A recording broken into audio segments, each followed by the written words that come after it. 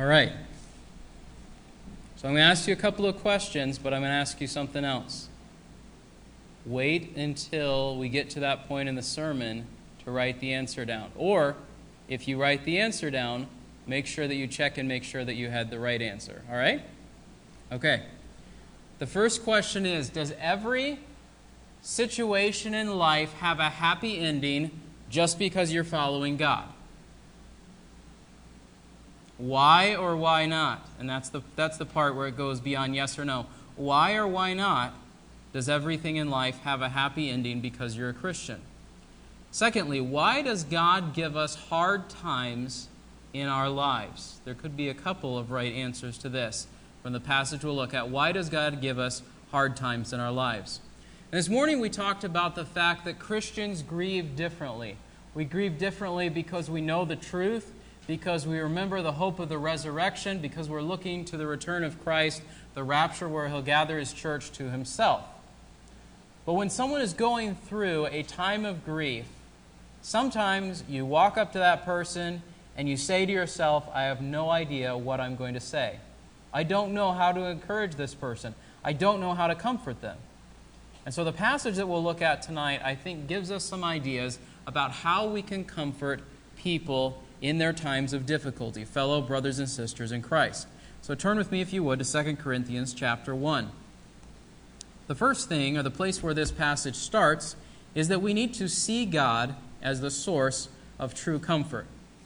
I won't go a great deal into the background of the church at Corinth, but I will simply say this. The church at Corinth was a church that had a great deal of difficulty, but was composed of genuine believers. Paul, on many occasions, addressed them as saints, the church of God at Corinth. He recognized them as believers despite the difficulties, despite the challenges that they faced. And so Paul is writing to them as Christians who had observed his sufferings and persecution connected with ministry, and some of whom had faced similar persecutions themselves. And he says this, Blessed be the God and Father of our Lord Jesus Christ, the Father of mercies and God of all comfort. We need to see God as the source of true comfort because there are many competing sources of comfort for us. So where do you turn? Where do people turn on the bad days? Maybe you turn to friends, someone that you know always encourages you to talk to them, so you're going to talk to that person. Maybe it's work. You say, I know I can't get away from this problem, so I'm going to throw myself into work, and that'll keep me busy, and then I won't have to think about it. Maybe it's comfort food. I mean, we have that label for things that we like to eat for a reason. It makes us feel better. Or it could be a whole host of other substances that we enjoy, a favorite dessert, a thing that we like to drink, whatever it might be. On a hot day, a cold glass of water or lemonade, right? That comforts us. Maybe it's reading a book. You say, you know what, I can't get away from this situation, so I'm going to escape into something that someone else has made up. Maybe you don't like reading, but you say, you know what, I will watch a movie, and that will help me to escape the situation that I'm facing.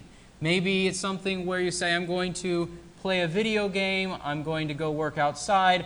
Whatever thing it might be that you find comfort in, that you enjoy doing, those things are not all inherently bad, but they're not a source of true and lasting comfort. We see from this verse that God ministers comfort to His people according to His character. Look at how He is described here. First of all, who are we talking about? Blessed be the God and Father of our Lord Jesus Christ. We are talking about God the Father. But it describes Him in two ways, the Father of mercies and the God of all comfort. Merciful means that He withholds judgment. Because we sin, we deserve God's wrath, God's punishment. And the fact that He does not pour it out the instant that we deserve it shows that He is a merciful and a faithful God. But He is also a God of all comfort. He is comforting. He gives kindness. He gives encouragement. He gives help and strength in times of difficulty. And that leads into not only is this according to His character, but it is also as His regular action. What does it say He does? He comforts us, verse 4, in all our affliction. And so not just does He comfort us, but He comforts us in every difficulty that we face. Why is it so bad to seek comfort somewhere other than God? Let me give you an illustration. Over the last week, I've been doing a lot of work outside in the yard, pulling weeds, moving plants around, that sort of thing. Obviously, it's been 90 plus degrees some of those days, so if you want stuff not to die, you have to water it. The problem is, I decided, because this was clearly good planning on my part, that I wanted to put something in the way far back corner of the yard. The hose isn't long enough to reach back there. Then I discovered I didn't have a bucket. So now what am I going to do? I found a big pot that only had a few drainage holes in it.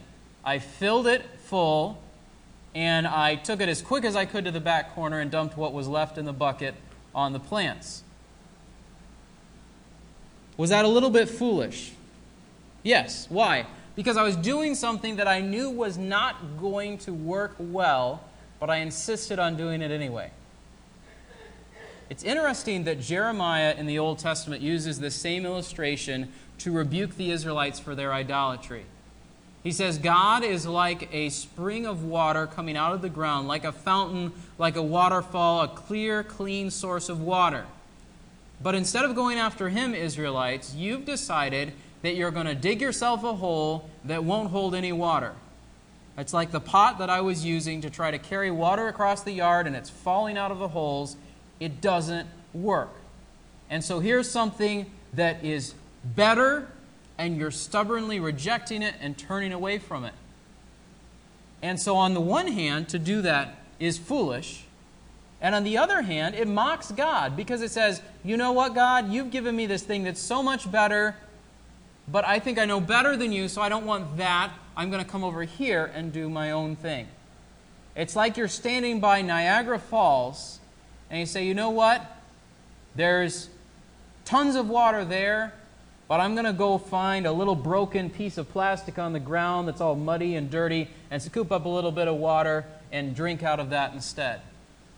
We see how foolish that is, how we're denying the majesty and the perfection of this thing to chase after something that's so much less. We need to recognize that God is the source of true comfort and that we go to Him for it. But God doesn't just give us comforts for ourselves. God ministers comfort so that we will pass it on to other people. Look at verse 4. He comforts us in all our affliction so that we will be able to comfort those who are in any affliction with the comfort with which we ourselves are comforted by God. So what does this mean? We're not the only ones that will face trials. People around us are going to face trials as well.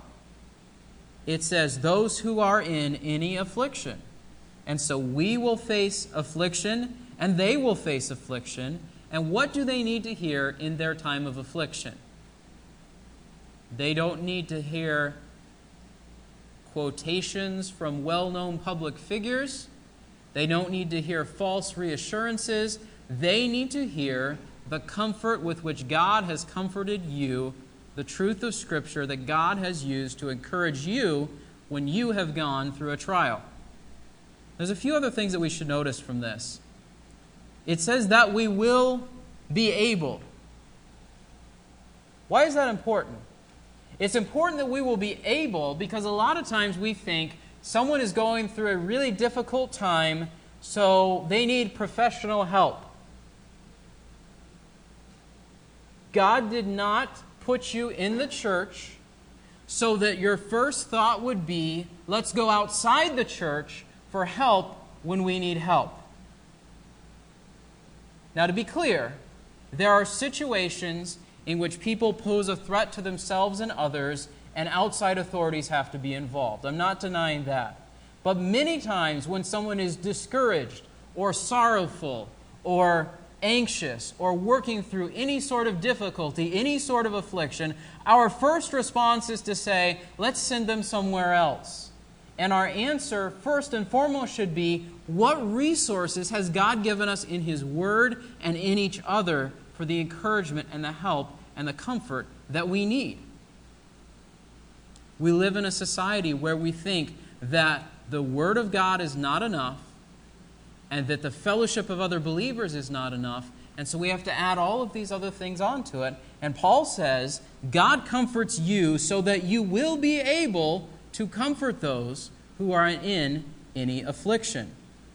But he gives you a specific thing to use. He says, with the comfort with which we ourselves are comforted by God. Again, it doesn't help someone else if they say, I'm going through this difficulty. You say, you know what?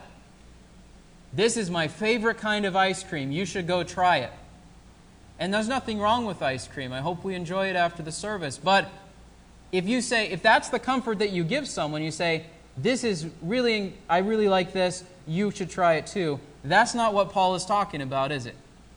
Paul is saying, when you are going through a trial and God brings to mind a verse or a message or something else that is connected with the Scripture that has encouraged you, then you go encourage someone else with it.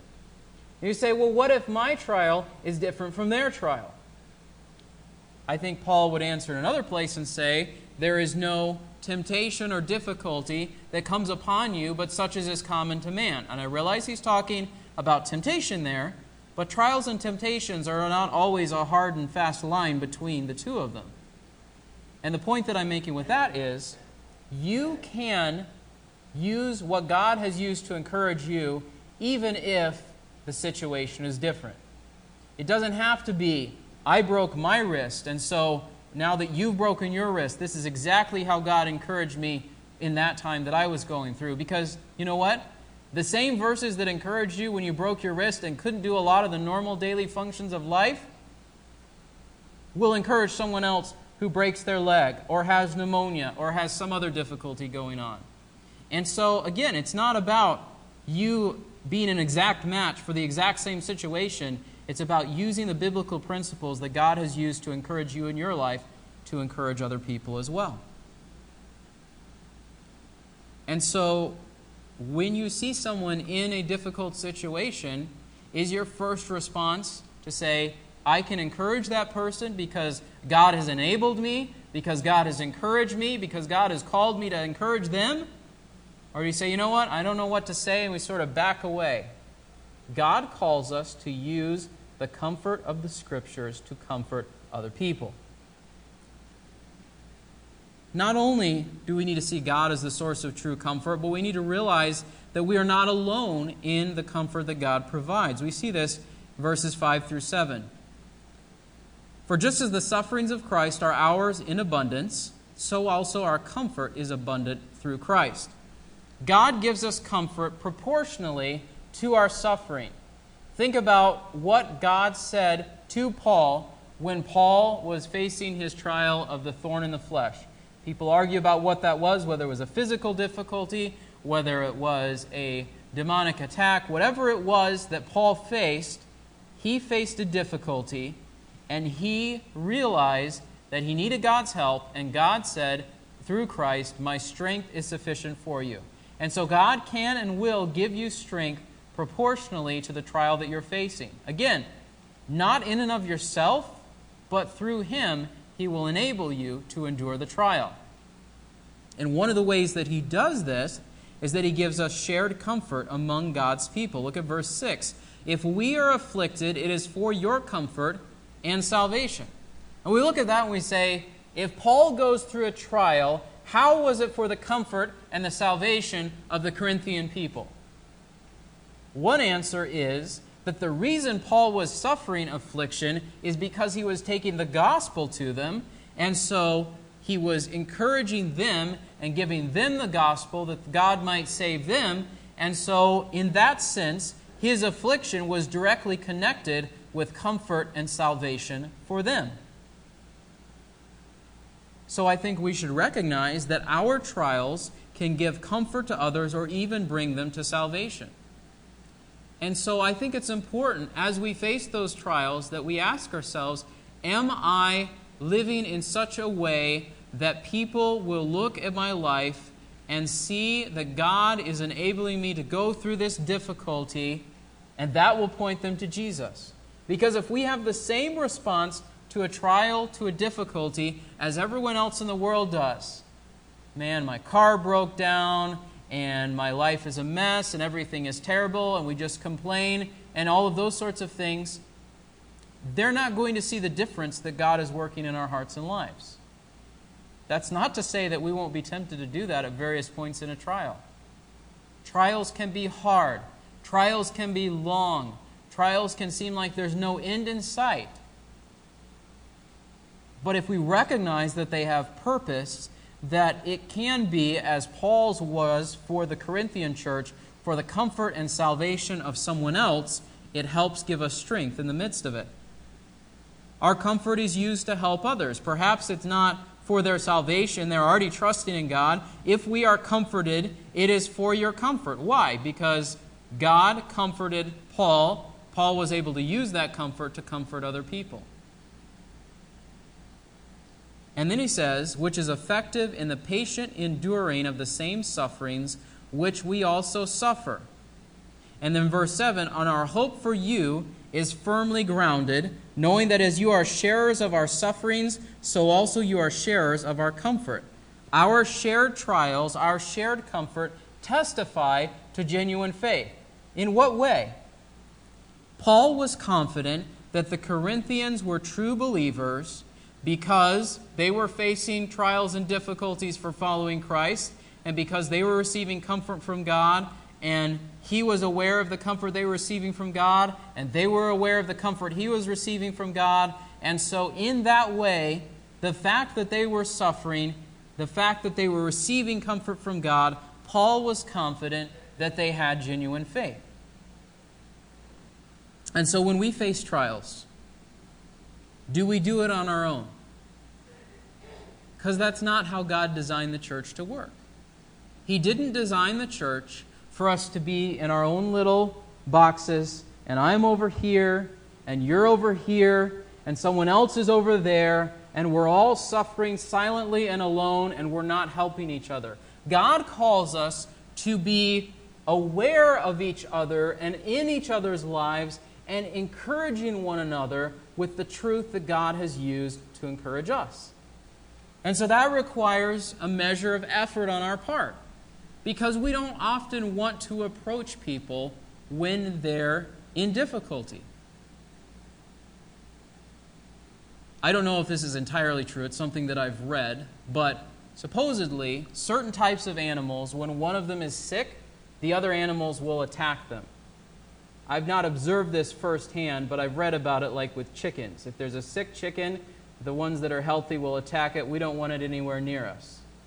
Same thing with cats and maybe to a lesser extent dogs. They're trying to protect themselves and keep the one that's hurting and in danger away from them, because they're like, we don't want to get that ourselves too. That's not the response that we should have toward each other in the church. But it's easy for us to be selfish and to have that response because we think maybe somehow the thing that they're going through is going to rub off on us and we're going to have a trial too. And we don't want a trial, so we're not going to get close. Paul says this is something we're all in together. So God is the source of comfort. God wants us to realize we're not alone in the comfort that He gives to us. And God also wants us to praise Him for the comfort that He provides. What is your God like? Is He a mean God? Is He a harsh God? Is He a vindictive God? Now, to be clear, I'm not saying what it says in the Bible about God being just and holy. I'm not saying we throw all that out. But sometimes we have in our minds a picture of the God of the Bible, like the idea that the prophets of Baal had about their God. Our God will only pay attention to us if we inflict suffering on ourselves. So what did the prophets of Baal do on Mount Carmel? They started cutting themselves with knives and doing frenzied dances and all these other sorts of things to try to get their God's attention. Our God's not like that. Our God is holy. Our God is righteous. Our God does not tolerate sin, but He is not harsh and vindictive and pointless and cruel. We say, well, I don't think that. But even as Christians, this kind of thinking creeps into our thoughts. We think, well, I don't want to be a missionary because if I am a missionary, life's going to just be horrible. I'm going to have to eat bugs and weird food and all that sort of thing, so I don't want to be a missionary. Or I don't want to serve God in this way or in that way because it's just going to be really hard and I don't want to do it. Why do we think that way? Because in the back of our minds, we have this concept of God that God's sort of out to get us. Or maybe we think, if I pray for more patience, my kids are going to be really bad this week. Why do we think that? Because we've adopted our society's idea about karma and things coming around more than we've adopted a right view of who God is. Why does God bring trials into our lives? Sometimes to arrest our attention, but more often than not, God brings trials into our lives not to punish us, but to strengthen our faith, to show His power, and to bring praise to Himself. First of all, He gives trials to grow faith. We see this word affliction a lot of times in this passage. Look at verse 4. He comforts us in our affliction, so we can comfort those who are in any affliction, just as the sufferings of Christ are ours in abundance. Verse 6, but we are afflicted. Into verse 6, enduring the same sufferings. Verse 7, sharers of our sufferings. Verse 8, our affliction. Why does God give us all these trials? Why do all these things come into our lives? To grow our faith. Look at verse 9, so that we would not trust in ourselves. So God gives us trials to show that we can't trust in ourselves. He uses them to grow our faith. And so this brings up at least a couple of points. If trials are for our good, what's our response to them? If something's good for me, I should rejoice in it. I don't know about for you, but when I was growing up, my mom would often say things like, vegetables are good for you, and I would not rejoice in them. I would figure out ways to hide them in my napkin and go put them in the trash when no one was looking, or I thought no one was looking. Apparently no one was looking because they never caught me doing it or did anything about it. Do we view trials like vegetables? And by the way, they are good for you, kids, but we won't go too far into that. Do we view them that way? They're a necessary evil, but I want to get them away and throw them out of my life as quick as possible. Because if they're for our good, we need to have the attitude that James says, which is to rejoice in all the trials that God brings into our lives. If trials are for our good, do we see them as loving discipline from a kind Heavenly Father? The reason I say it that way is Hebrews 12 says this, not all discipline for the time seems pleasant, but sorrowful, but it produces a pleasing result. Think about training for a marathon. I've never done it. My brother and I think my sister have both done it. It's a lot of hard work. It's not fun when you're doing it. But if your goal is to be able to run 26 and a little more miles successfully, you have to do it. You have to put in the work, and it achieves the proper result. And in the same way, God uses situations in our lives not to punish us, but to strengthen us, to grow us, to increase our faith. So do we see them as loving discipline instead of harsh correction? God also delivers us from trials to show His power. Look at verse 8, the second half. He says, we were burdened excessively beyond our strength, so that we despaired even of life. Indeed, we had the sentence of death within ourselves, so that we would not trust in ourselves, but in God who raises the dead. What's the point of the first part of that? Our strength fails. We don't know which trial Paul is referring to about the one which came to us in Asia. I think he is purposefully vague because he doesn't want us to fixate on the specific trial. He wants us to focus instead on the point that he is making, which is the effect that that trial had on his life, which is what? We were burdened excessively beyond our strength, so that we despaired even of life. Our strength runs out. You work in the yard, you work on some project, you go on a trip, whatever it is, at some point, it's sort of like you hit a wall and you're like, I need to rest, I need a break, I can't do it anymore. What does this passage say? God put Paul in that kind of a situation. For what purpose? So that we would not trust in ourselves, but in God who raises the dead. God delivered Paul on a number of occasions. And it's interesting, and I would encourage you to go read this passage later. Acts 14, there are a number of people who believe that Paul actually died and God brought him back. Why is that significant? Because if you're in such a dire situation that people beat you and leave you for dead outside the city gates, who are you going to trust in? The only person that you can trust in that kind of a situation is God. Paul believed that God could deliver him and that he would do it again. He says in verse 10, who delivered us and will deliver us. So not only has he done it in the past, but he has the power and the inclination to keep doing it.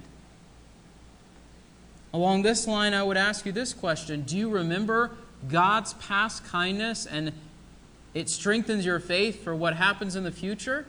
Because it's easy for us to sort of forget about all the things that God has done for us, and then we come to another trial and we say, I don't know if God is going to help me in this one, because we forget how He helped us the last time around. And as we saw this morning, the hope that Paul had is in God who raises the dead. Going back to the earlier illustration, do you want your hope to be in the God who created something powerful and majestic like Niagara Falls, or to be in yourself, which is like picking up garbage off the side of the road? Which are you going to trust in? Because if you follow your own way, if you seek after yourself, you're rejecting power and majesty and glory for grubbing around in the dirt and in the garbage. That is the difference between following God and following yourself. That is the difference between trusting in yourself for the strength and the ability to get through life, or trusting in God who raises people from the dead. So which one are you trusting in?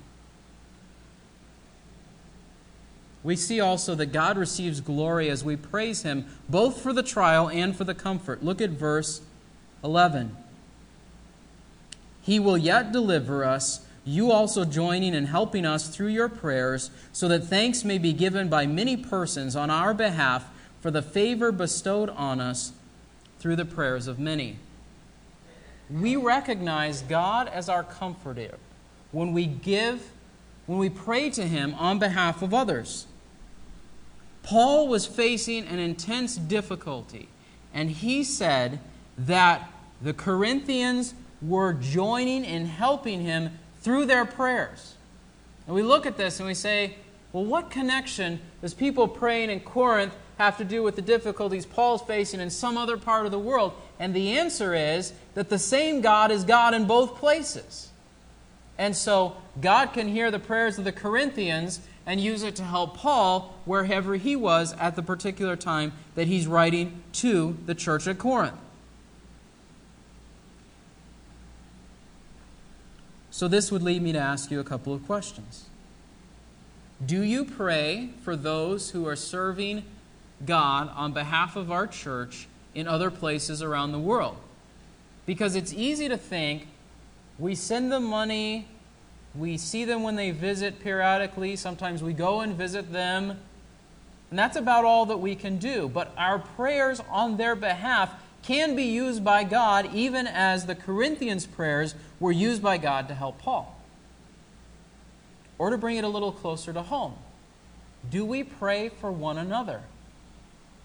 Because sometimes we face situations and the only way that we're going to find help in those situations is if God intervenes. And so the question is, do we pray for God to do that for one another, in each other's lives, to do that work? The God who has the power to raise people from the dead is a God who can hear our prayers and help someone else. And certainly we should pray to God on our own behalf, but also on the behalf of other people in our church body. We also recognize God as our comforter when we give thanks when He answers our prayers. It says, so that thanks may be given by many persons on our behalf for the favor bestowed on us through the prayers of many. So back up to what Paul is saying. We were in this terrible affliction. You prayed for us. God delivered us. What happens when all those things happen? Many people praise God. Because if it was just Paul and the people who were with him, they were praying, God help us, and God answered their prayer, then Paul and the people who were with him would praise God.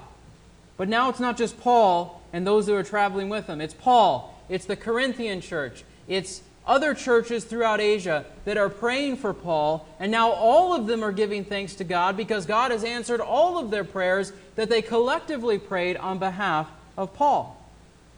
And so do you see how God receives more praise as more of us are praying about more things and God answers those prayers? That's what He's encouraging us to do in this verse. So do you thank God when He answers your prayers? It's really easy for us to ask God for things. At some point, we're all like a little kid. You give him lunch. What does he want next? He wants a snack. Sometimes like 10 minutes after lunch. And to be fair, I was the exact same way as a kid. But do we ever stop and say thank you for the thing that we just got? Our hearts are so fickle. It's really easy for us to get something and to say, oh, that was really good, let's get the next thing. And I think Paul would encourage us to say, pause, thank God for the last thing that He answered for you in prayer before you move on to the next thing that you're asking Him to do. And so one practical way to do this, and this is something that I need to grow in personally, is do you ever write down things that you're praying for and the way that God answers those prayers? Because otherwise, life gets busy and it's really easy for us to forget a lot of things. And so as I say this to you, I'm encouraging myself as well. Do we pray for people first of all?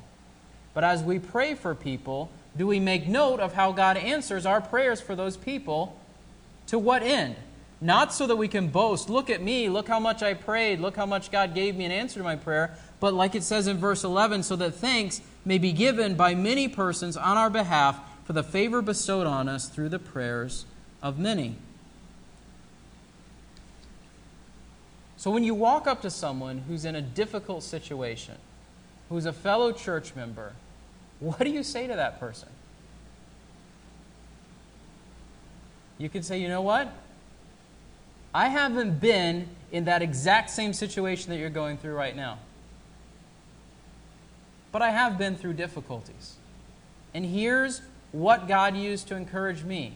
Here's a verse, or a series of verses, or perhaps a psalm or a hymn based on verses that God used to really encourage me when I was in a time of difficulty, and I want to share that with you so God can encourage you as well.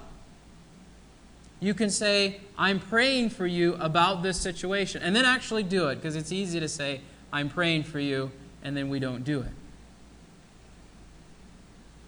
And then follow up on that and say, and keep talking to that person. How's that going? What's happening with that? And if and when God chooses to answer that prayer in the way that we've been praying for it, then what happens? That person can rejoice in the answer to prayer. You can rejoice in the answer to prayer. The church body, depending on how long it's been going on and the nature of who's aware of it, can rejoice in that answer to prayer. And who is praised and who is honored as a result of all these things? God is. And so you and I need to find hope in the shared comfort that other believers have received from God and should be giving to you, and that you have received from God and should be giving to other people. And maybe you're not in a trial right now and you say, you know what, I don't want to go around people who are in trials because I don't want to catch something. That's not how it works. God wants you to minister to people who are hurting because He has given you comfort. He has equipped you to be able to comfort them. And in turn, in His time and in His purpose, they may in turn comfort you. But regardless of which direction it's going, praise and honor can result to God. So what's your view of God? Is He a God of comfort or a God who's out to get you? Is He a God who hears and answers prayers that we thank when He does that? Or a God that we sort of feel like we're sending up smoke signals and we don't know if anything ever happens? What sort of God do we believe in? And what sort of God do we live out that belief according to His character? Blessed be the God and Father of our Lord Jesus Christ, the Father of mercies and the God of all comfort, who comforts us in all our afflictions, so that we will be able to comfort those who are in any affliction with the comfort with which we ourselves are comforted by God. Do you seek God's comfort and then pass it on? Do you realize you're not alone? Do you praise God for the comfort that He gives you and that you give to other people? Nothing profound, but I think it's something that Paul wanted us to understand, and I think it's something that we can practically apply as we interact with one another. Let's pray.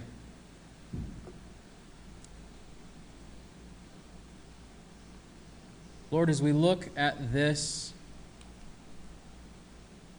truth that You bring trials into our lives so that we can undergo them and find Your help and then pass on that help to other people, we recognize that we can't do this in our own strength. We recognize that we can't do this if we've not begun to trust in You. We see that this help and this hope is only available for those who are following You. And so, Lord, I pray that we would begin by knowing that we are trusting in You. But if we have begun to trust in You, I pray that You would help us to be diligent about ministering to one another in these ways. Lord, it's easy for us to assume someone else will do it. It's easy for us to think we're not equipped to do it. But as this passage has shown us,